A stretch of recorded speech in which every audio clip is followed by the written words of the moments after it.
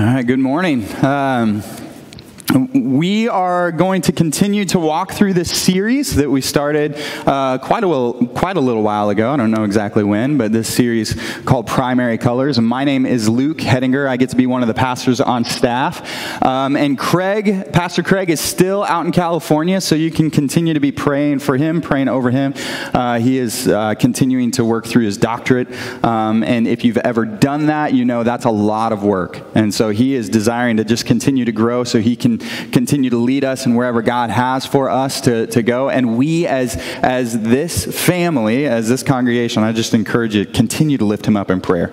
Okay, so let's keep praying. If you have your Bibles, I'd encourage you to turn to Luke chapter 4 with me, Luke chapter 4. And if you don't have a Bible, but you want to look it up in those seat back Bibles, there's, I think they're maroon.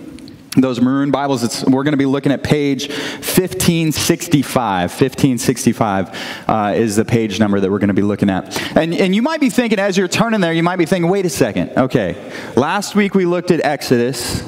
You said that, I thought this whole idea of primary colors is we're just going to stay in Genesis. We're going to stay in Genesis 1, a little bit of Genesis 2, and now we're just going all over the place. What's the deal? Well, here's the deal. All right, primary colors, we keep saying this. The idea of primary colors is that if you start with them, then you can create all kinds of different colors just from the primary colors that you have, right? That's the way colors work, art people, kind of. All right, yeah, I see like that's kind of the way it works. Let's just go with it, all right? Let's just go with that. That's kind of the way primary colors work. And so we're saying, Pastor Craig, 3 weeks ago, set up a theology of what does it look like to rest? What does it look like for us to be a people who worship a God of rest? And we started talking about rest. And then and basically he asked this question, what does it mean for God to rest? Because we know in Genesis 1 and Genesis 2, the very beginning of Genesis 2, there's no command for us to rest. We just read that God finished his work and rested. So we just asked the question, what does it mean for us to be people who worship a God of rest? What does it mean for us to worship a God who is not driven by scarcity? A God who can sit and rest and understand that he rules in a state of rest? That he's not surprised by new variants. He's not surprised by economies. He's not surprised by wars or rumors of wars. What does it mean for us to be people who worship a God who rests? And so that was the first week. And as we continued to kind of work through this idea of rest, last week we looked at Exodus 20. And Exodus 20 is where we see it goes from, okay, God rested, now you rest. And God brought the people out of slavery. If you weren't here last week, go online, go on YouTube and watch that. God brought his people out of slavery, and he says, I'm doing a new thing in you. I'm bringing you to be a people who are recreated. And so what do you need to do? You need to rest. And what does that look like for us?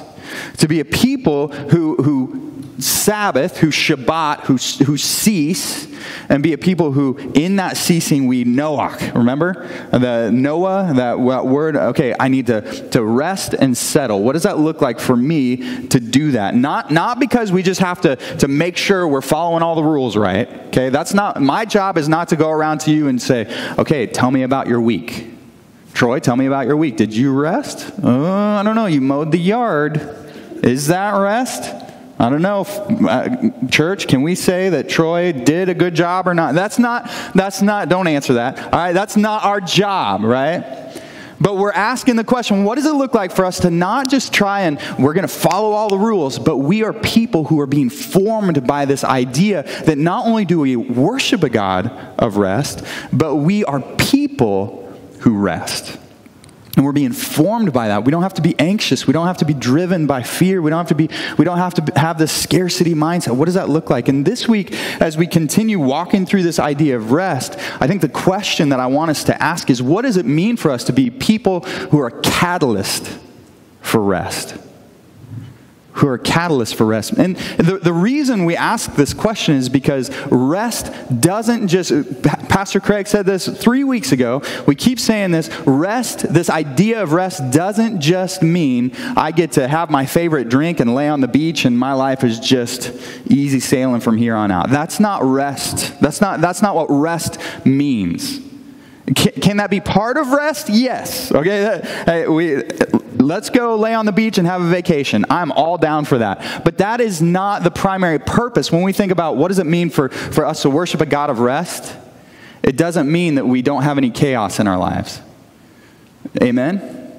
Right? Because some of you are like, if that's what it means, I'm doing something wrong. Right? Because I got plenty of chaos. See, what it means to be a God of rest, it means God is a God of rest. We're people who are formed by rest, but we don't just stop there. Because if we stop there, this idea of like me time, yeah, that makes sense why we would think that.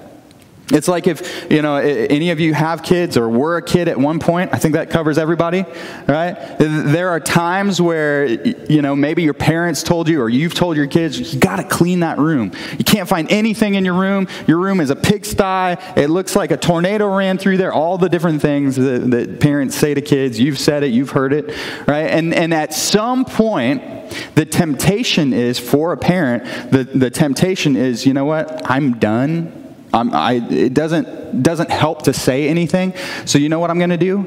I'm just going to just shut that door, click, and just back away, right? Let's just pretend like everything's okay in there. Let's just shut the door, scoop the clothes in there so that it's not falling out into the hallway. Let's just shove everything in there, shut the door, and, not my problem.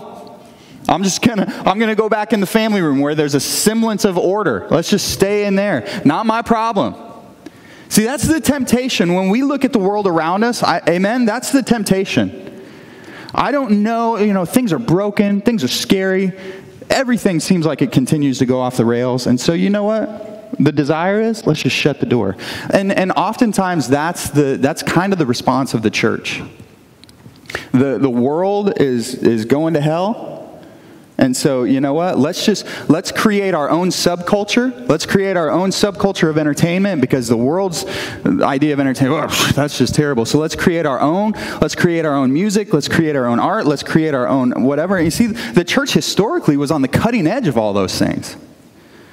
And yet now it seems like the response all too often is, we don't know what's going to help that. So let's just shut the door.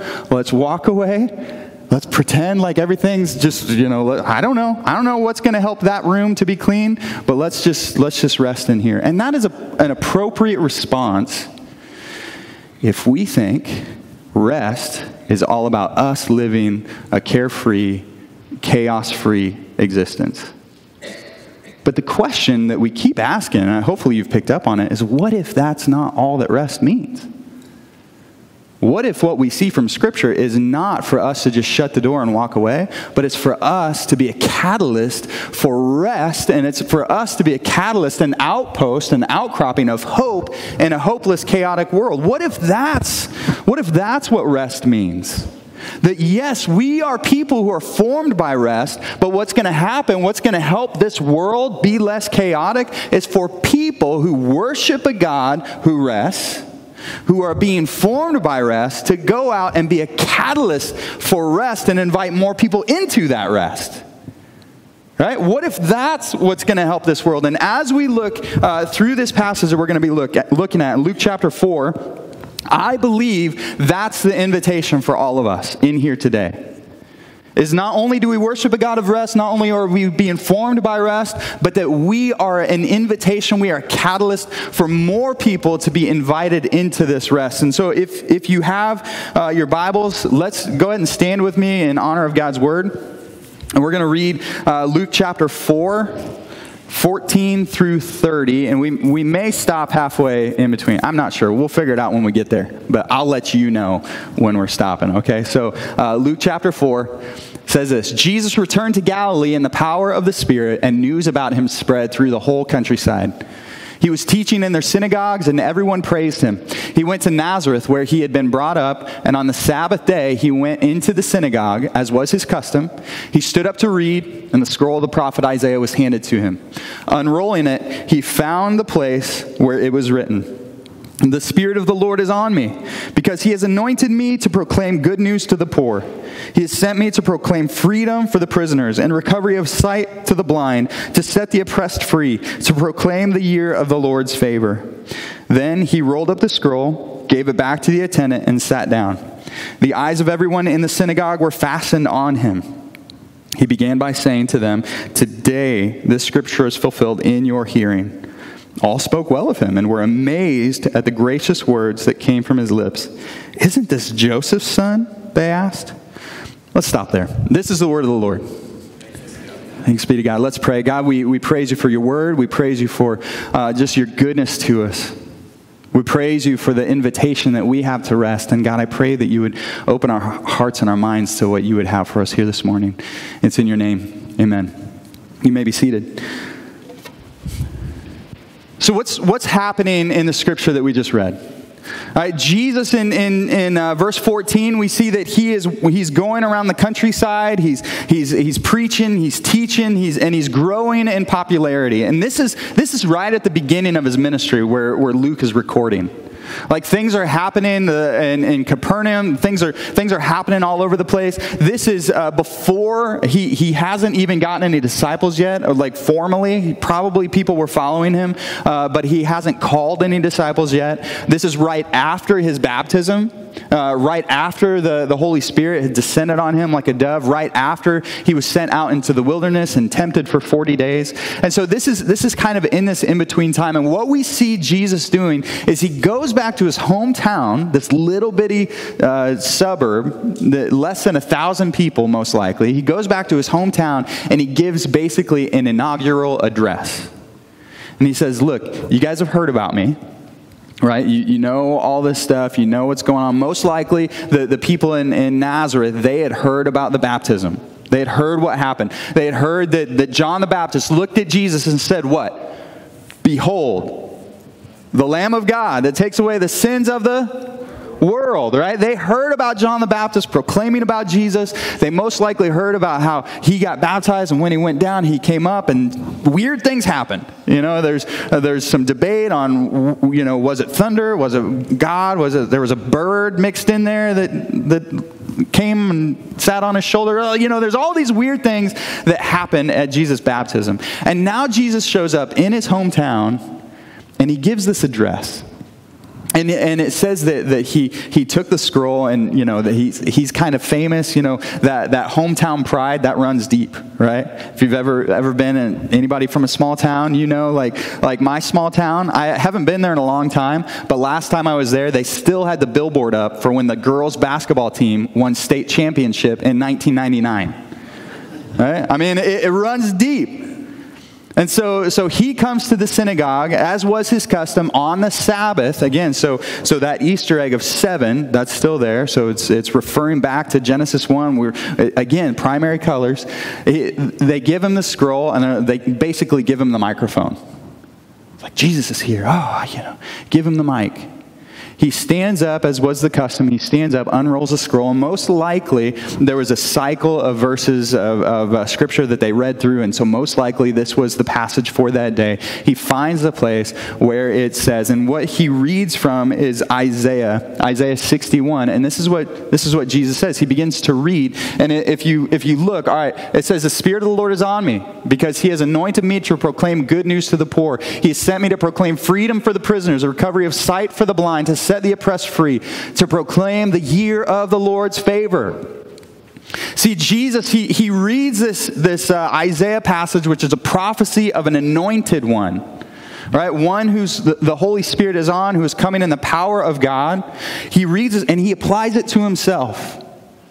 And he tells him, he's like, "Hey, I am the anointed one." He's like, "Yeah, you heard what happened." He goes through all this stuff. You hear what's happening. This is what's happening through Capernaum, through my ministry. This is what's going on. It says, I'm proclaiming the year of the Lord's favor. And it's interesting because if you look at Isaiah 61, there's a few differences between what he says and what we have recorded. Isaiah 61, 1 through 2 says this, the Spirit of the sovereign Lord is on me because the Lord has anointed me to proclaim good news to the poor. He has sent me to bind up the brokenhearted, to proclaim freedom for the captives and release from darkness for the prisoners, to proclaim the year of the Lord's favor and the day of vengeance of our God, to comfort all who mourn. It's interesting because as Isaiah, what we read in Isaiah, it takes a kind of a turn. Right? Like what Jesus is saying is like, I'm proclaiming the year of the Lord's favor. And in Isaiah, it's like the day of vengeance. And yet Jesus leaves that off. And it's like, okay, well, what's happening there? And if you read this is a little bit different because Jesus goes to Isaiah 58 and kind of takes some thoughts from Isaiah 58 and puts it in there. Where Isaiah 58 is all about obeying the Sabbath and a fast. And it's all about not oppressing people. And as Jesus is, what he's doing, again, this is his inaugural address. He's saying, look, I am here. Because as he's doing all this, he says, let's get back to it. 21, he began by saying to them, today the scripture is fulfilled in your hearing. He's saying, look, this is what you've been waiting for. This is what we're hoping for. You heard about my baptism. You heard about my anointing. Today, this is being fulfilled in your presence. You see, what he's saying is he's not saying it is done, it is finished. That comes later. But what he's saying is I am bringing this into being. I'm bringing this mindset into being. I'm bringing this way of thinking into being. Right? And you might be thinking, wait a second, things are still chaotic, right? Things are still crazy in our world. How is Jesus saying this has been fulfilled in your hearing? And again, he's saying, look, this has implications for you, but it's ongoing. I'm bringing this into being. And I love it because as they're thinking, like reading Isaiah 61 and Isaiah 58, and they're thinking, oh man, Jesus is awesome. And they're saying all spoke well of him. We're amazed at the gracious words that came from his lips. The reason they're speaking well of him and they're amazed at the gracious words because what their understanding of Isaiah 61 meant, they're thinking, can this be? Because you see, what Isaiah 61 refers to is this year of Jubilee. Like this year that God is going to send his anointed one and things are going to be set right. But what Isaiah 61 refers to, the year of the Lord's favor, it has its roots in Leviticus 25. Leviticus 25 talks about Sabbath year. And again, Leviticus 25 has its roots in where? Genesis 1, right? Genesis 1 and 2. Because all right, let's walk through that. Leviticus 25, it basically doubles down, and we see God rested on the seventh day. Leviticus 25 says, look, not only is it good to, all right, God rested, you rest, but then it says not only every seventh day do you rest, but every seventh year you let the land rest. Not only do you rest, but you let the land rest. And it says don't plant, don't plow. Like you take for yourself whatever the land produces, that's what you eat. Can you imagine for an agrarian society, for a society of farmers who make their living off of the land, could you imagine what this would sound like? I mean, that is a huge amount of trust.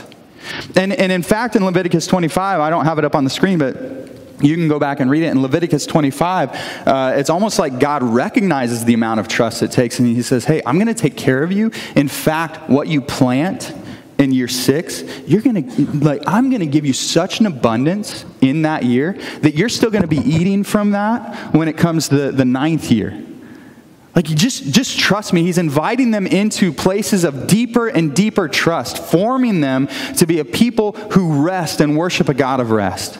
But not only that, I love this because not only that, but it's like Leviticus just doubles down. He's like, not only every 7th year do you rest, but every 7 years, 7 times 7 years, which is 49th year, we're going to have a year of rest, Sabbath year. But then The 50th year, the year after that, we're going to blow this trumpet on the festival, and then it's going to be the year of Jubilee. It's like Sabbath year on steroids. And in that Sabbath year, not only do you not work, not only do you not plow the ground, not only do you not do these different things, but also everybody who has debts, those debts get forgiven. Anybody who sold themselves into slavery, they are set free. You see, in this day and age, in this culture, when people would maybe make bad investments or they would get to a place where they lost everything, they could sell themselves into slavery. And it was kind of like getting a loan. Right? They would sell themselves into slavery by people, and they would work for them, and they would get paid, and most of the time they would give up their land to those people, and so they would kind of lose everything. But there was always the message of Jubilee, this 50th year. The message was, no matter what happens, no matter how bad things get, no matter how far I have gone, there is always hope. There's hope for restoration. No matter how crazy the world gets, there is hope that the Jubilee year, the year of the Lord's favor, is happening. It's going to come. Even if I find myself in slavery, sooner or later, there is going to be freedom on the horizon. Amen? And you see, not only that, but this year of Jubilee, it points forward to the ultimate year of Lord's favor. When this ultimate anointed one will come, and as Revelation says, I will wipe away every tear from your eye. Death will be no more. Neither will be mourning or all these. I'm gonna come. I'm gonna set things right. And so in Leviticus 25, it points forward to this ultimate year, which is what Jesus talks about in Isaiah 61. And I love it because the people, they're picking up on this, because the people that Jesus is talking to in this synagogue, they are people under Roman authority, under Roman rule. They are people who have been oppressed for generations. And so can you imagine what they would be hearing as they hear Jesus reading from Isaiah 61, and they know what Isaiah 61, they know what that's about. They know Leviticus 25. They know Genesis 1. And so they're thinking, can this really be happening? The thing that we've been hoping for, the thing that we've been praying for, the thing that we were just asking God for over and over, can this really be happening? And Jesus says, this is being fulfilled in your hearing, and they're speaking well of him. But then, in the midst of speaking well of them, they also say, wait a second, isn't this Joseph's son? I love it because it's almost like as they're hoping and getting excited and speaking well, there's also this like, wait a second, we know this guy.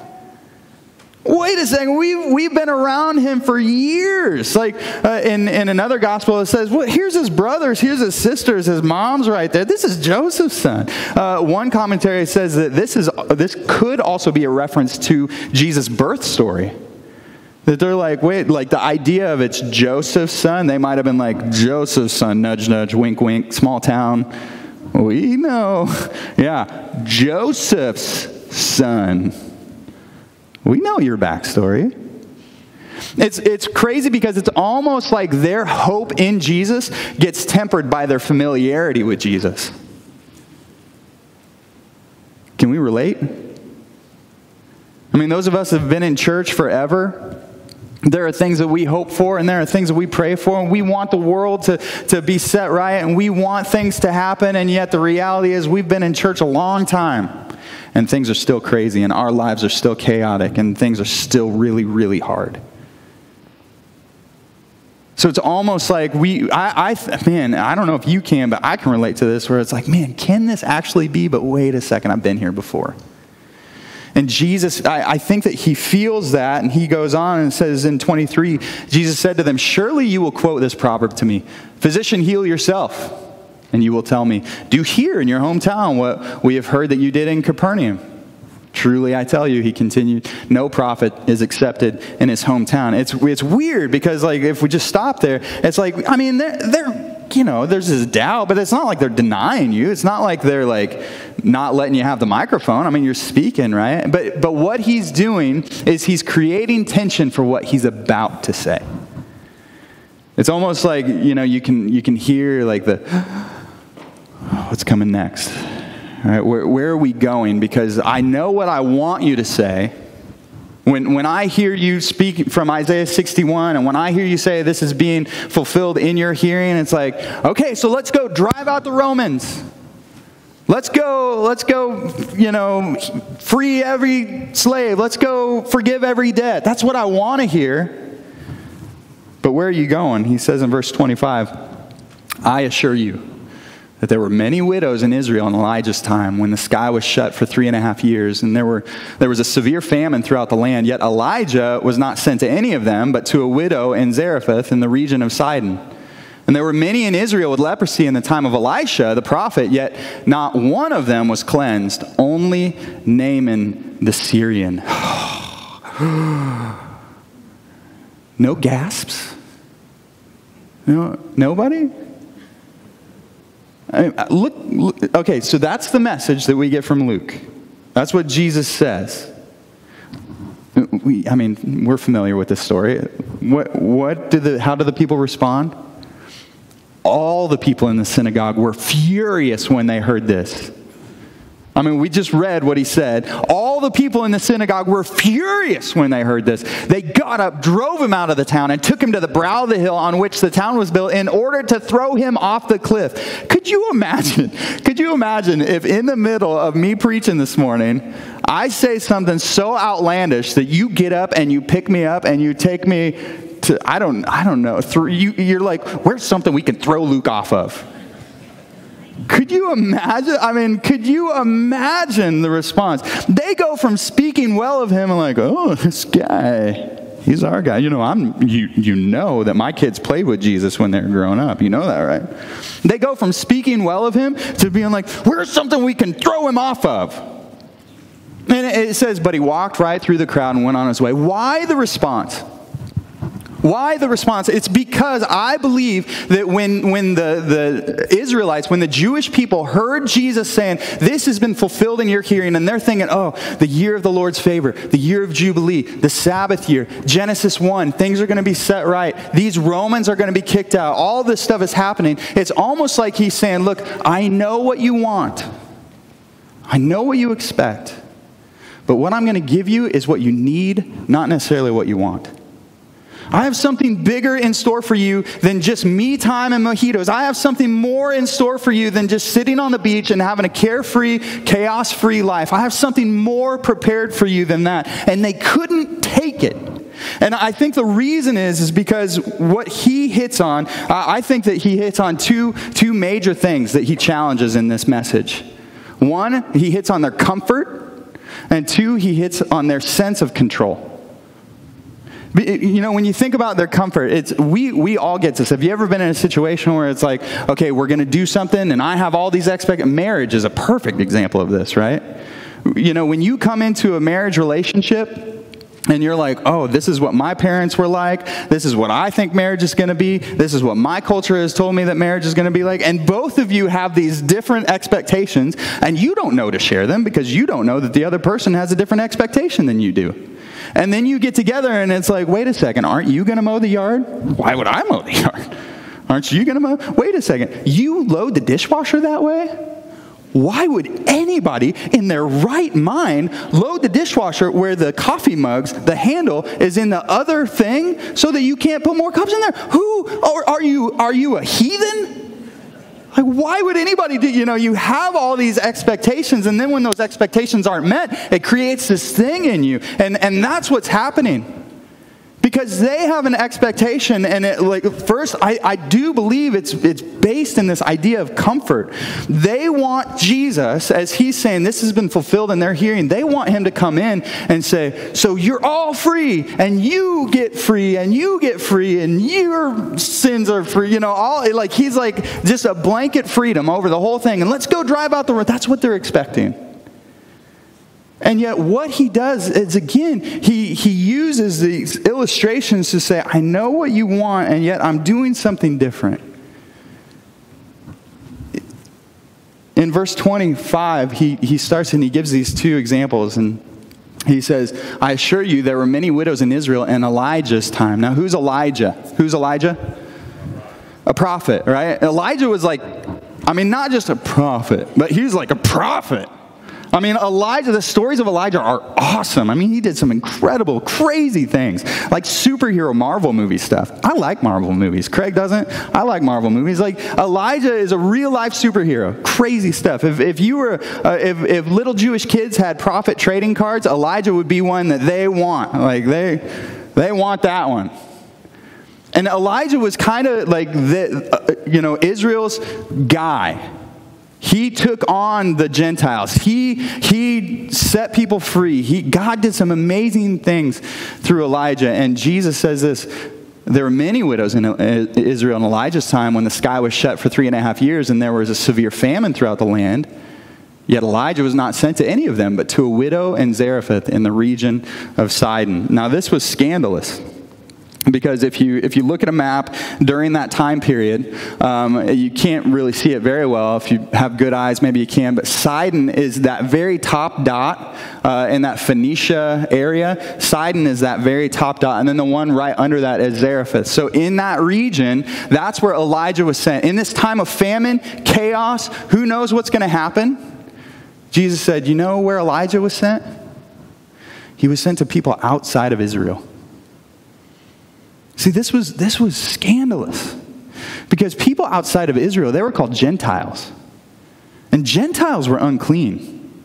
Gentiles were outside of God's reach. Gentiles were outside of God's forgiveness. Gentiles were people that they couldn't even, some Gentiles, the Israelite people were like, we can't even be in your presence.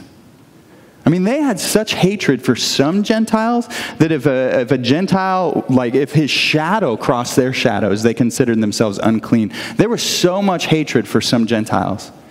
And yet Jesus says, look, I am sending you to a people. Elijah was sent to a people that were outside. They didn't look like them. They didn't talk like them. Their culture was different than theirs. And not only that, but then the next example he gives is even more scandalous. It says in verse 27, there were many in Israel with leprosy in the time of Elisha. Now who's Elisha? Great prophet, yeah. Great. But he was the one that Elijah, when Elijah was taken up in a chariot, which is crazy. It's a crazy story. He was taken up in this chariot into heaven. Like Elijah was like, well, what do you want me to do for you? And he's like, give me a double portion of your spirit. That's weird. Like, who knows what that means? I mean, and he's like, okay, sure. Well, if you see me go up in heaven, you'll get a double portion of my sin. So it's like Elisha was a double great prophet than Elijah. He's like the second trading card that little kids wanted, right? And it says Elisha, in this time of disease, he says there were many people in Israel with leprosy in the time of Elisha, yet not one of them was cleansed, only Naaman the Syrian. Naaman the Syrian. Who is Naaman? If you think of the story in 2 Kings, Naaman was a general in the Syrian army. So not only was Naaman a Gentile, but he was an oppressor of God's people. He was an enemy of God's people. Do you remember who told Naaman about Elisha? Because Naaman had leprosy, and this person told Naaman, hey, there's a person in Israel, if you go to Israel, I bet they could heal you. Do you remember who that was? It's a slave girl. Yes, it was an Israelite slave girl. So not only was he an oppressor of Israel, and it says that it was a man of valor. He was a really good general. You know what that meant? He was a big enemy of Israel. Not only was he an oppressor of Israel, he owned slaves from Israel. He was the enemy. And yet what does Jesus say? None of them were healed except for Naaman the Syrian. See, this elicited a huge response because their comfort level is being just completely destroyed. What Jesus is saying is that this rest that you so desperately want is bigger than just you. This rest that you desperately want, I have implications that are going to be for people that don't look like you. They're going to be for people who don't share your culture, who don't live where you live. And in fact, they're going to be for people who you would say are enemies. See, this is so scandalous because we deeply desire our comfort, and we say, well, but this is what it's supposed to be like, and this is what I'm supposed to, and we look at people around us, and lots of times, especially in our culture, we don't see people, we see issues. We don't see people, we see problems. We don't see people, we see obstacles to get past and get over. I mean, this you can think about like in your job space. Like maybe there's people that just drive you nuts in your job, right? You know those people. They tell the stupidest stories, the dumbest jokes. And now it's not people that you see. It's just that person that you just have to, like they say the same thing every Monday. It's like, oh, that's Jim. He's so dumb, right? It's not a person anymore. Or what about your own family? I mean, how many times it's like, there's my brother.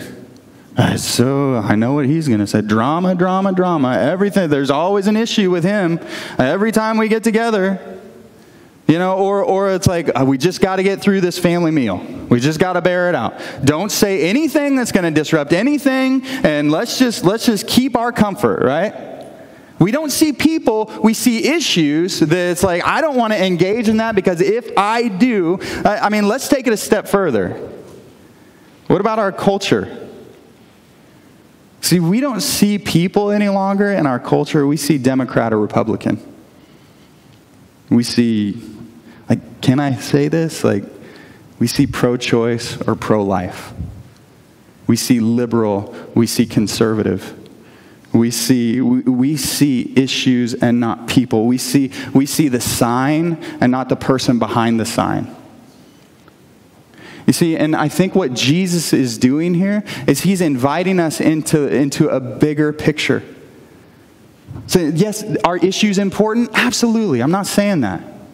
Were the people in Israel, were they oppressed? Absolutely. Rome was not nice. And yet Jesus oftentimes said stuff that was so scandalous and talked about us loving our enemies and doing kind to those who persecute us. Like Jesus is less concerned with our comfort than we are. You see, the response of the people, they're like, no, that can't be. You can't tell me that this idea of rest is for people that don't look like me. You can't tell me that. I'm going to get something to throw you off of. You see, when we experience that, oftentimes it's either warfare or worship. It's either warfare or worship. You see, and these people chose warfare. Not only did they respond this way because he attacked their comfort, but he attacked their sense of control. He attacked their sense of control. You see, if you are going to be a people who have a Jubilee mindset that says, okay, I can forgive you and I can trust that God is going to do what God needs to do in this situation. Or there are times where it's like, okay, I'm asked to forgive, this thing has been done to me, and I'm asked to forgive a debt. Well, who's going to take care of me then? Who's going to take care of my future if I step out in this? You see, there's a sense of control that we so desperately want to hold on to, and yet when we are a people with a Jubilee mindset, we're invited into places where we don't know what's going to happen. Where we don't know what God is going to do, where we have to say, okay, God, you tell me to love my enemies. You tell me to go here, and I'm going to trust you. I love, like Peter, the story of Peter. When Peter tells Jesus, I will never leave you, even if everybody else leaves. I will never leave you. And then what's he do in the garden? What's he do in the garden? Leaves. Right before that, what's he do, though? Takes out his sword. Like, they come against Jesus, and Peter's like, oh, yeah. It's on now. I'm glad I brought my sword. And he takes out his sword and he swings at somebody and he cuts off their ear. I think that's hilarious. Like, most likely, I heard one person saying that the temple guards, their helmets kind of came to this point. And so Peter's going for the headshot. And yet what he does, he swings and it kind of glances down, cuts the guy's ear off. And Jesus is like, Peter, what are you doing? See, I think Peter, in that moment, he's like, I told you, Jesus, I'd never leave you. I told you, Jesus, I'd die for you, and this is what it looks like. And Jesus is like, no. No, that's not what it looks like. When I want you to die for me, it means you give up your life. It doesn't mean you surrender your life by trying to fight your way out. You see, when I was in youth ministry, I'd ask kids all the time, would you take a bullet for your mom? Oh, yeah, I'd take a bullet for my mom. If somebody tried, I'd die for my mom. Okay, great. Would you do your dishes for your mom? Well, I don't know what that has to do with anything. You see, we all have this idea of, well, this is what it looks like for me to be all in. I'll do this and I'll give this. And yet sometimes Jesus is coming in and saying, look, would you give me the control that you think you have, and would you follow me in different places, even if it looks the way that you don't think it should? Will you follow me in that? Will you trust me in that? You see, I think that when we look at what Jesus is inviting us into, it has this idea of being a Jubilee mindset person. We see that in even going back to Deuteronomy, when this command is given to rest. I mean, in the very last part of 14, it says, on it you shall not do any work, neither you nor your son or daughter, nor your male or female servant, nor your ox, your donkey, or any of your animals, nor any foreigner residing in your towns, so that your male and female servants may rest as you do.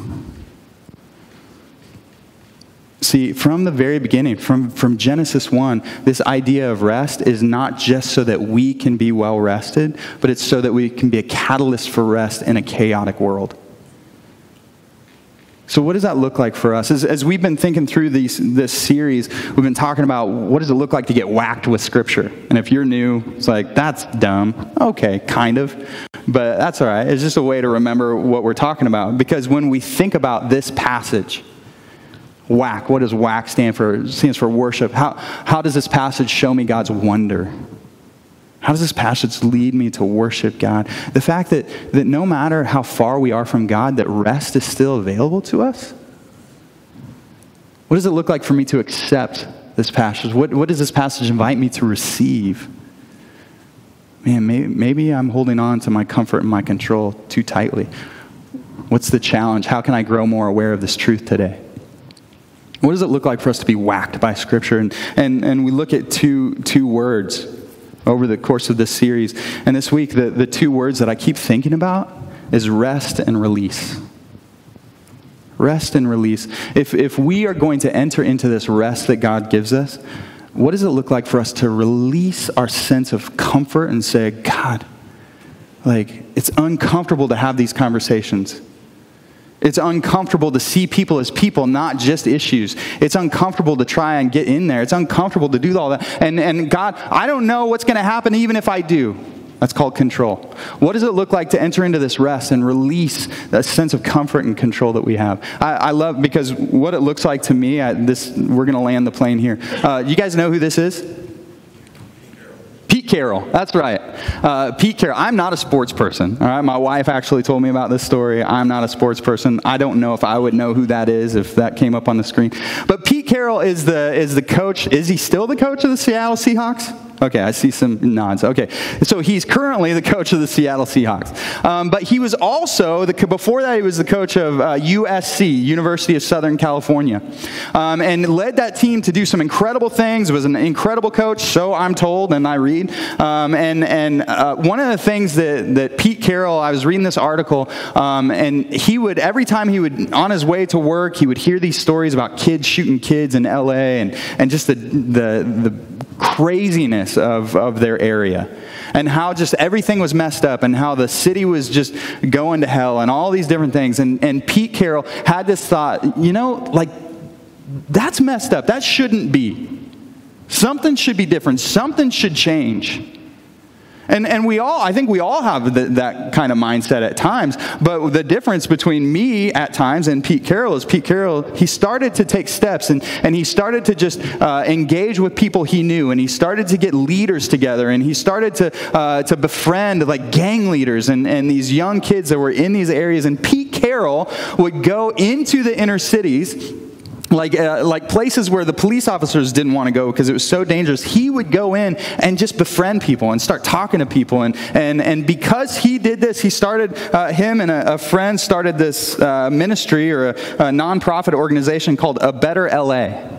And this nonprofit, it befriends young people and it gives them a bigger vision of what their life could be like. And my wife was telling me about, she went to this conference where this guy had interviewed him. I don't think they were interviewing him at this conference, but they were telling this story. And this guy that was speaking, he was kind of laughing at everything Pete Carroll had accomplished. And he asked him the question, he was like, Pete, who told you could do this? Like when you're thinking about the issues and you're thinking about how crazy the world is and how messed it up, and you just did things. Who told you could do that? And Pete Carroll's response, I love it. He said, nobody told me I couldn't. Nobody told me I couldn't. So I think lots of times when we look at the world around us, the temptation is to shut the door and just walk away, right? And yet I think what we're invited into is something more. I think what we're invited into is to be people who not only worship a God who rests, to be people who are formed by rest, and be people who invite others into that rest. And we can look around and we can say, well, this world is just crazy. I don't know what's going to help it. I don't know what's going to solve it. You know what I think is going to solve it? It's more people who have a Jubilee mindset. People who are driven by God through the power of the Holy Spirit, who are seeing people not as issues, but as people who are entering into the rest and releasing their sense of comfort, who are releasing their sense of control and saying, God, help me to be a catalyst for rest with what my mouth is doing, with what my words, with what my fingers are doing on that keyboard. Help me to be a catalyst for rest and what my presence is offering other people. Are we just being one more anxious person in an anxious society?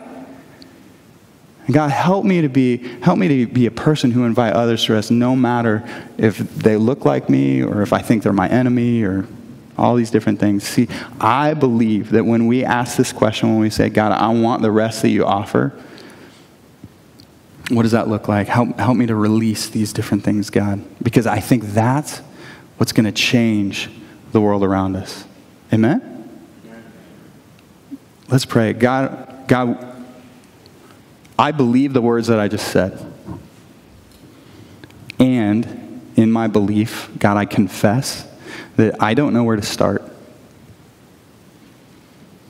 God, when I think of my comfort, I love my comfort. And when I think of my sense of control, I love my sense of control. And so, God, I pray that you would forgive me, forgive us, for desiring comfort and control over your kingdom on earth as it is in heaven. God, forgive us for wanting our comfort and control over your rest. God, forgive me for building barriers around your rest to people who I think are my enemies and don't look like me. God, I pray that you would help us to break those barriers down and help us to be people who are catalysts for rest. And just like Pete Carroll said, when people ask us, well, who told you could do that? Well, nobody told us we couldn't. Help us to be that church, that have a bigger vision for rest than just our individual chaos-free life. But God, even this morning, we can go out from this place just having that mindset that we are Jubilee people. We are Sabbath people. We are rest people. And we are inviting this world into that. We love you, God. Trust you. It's in your name. Amen. This podcast is part of the ministry of Compass Church in Columbia, Missouri. For more information, please check out compasscfc.com.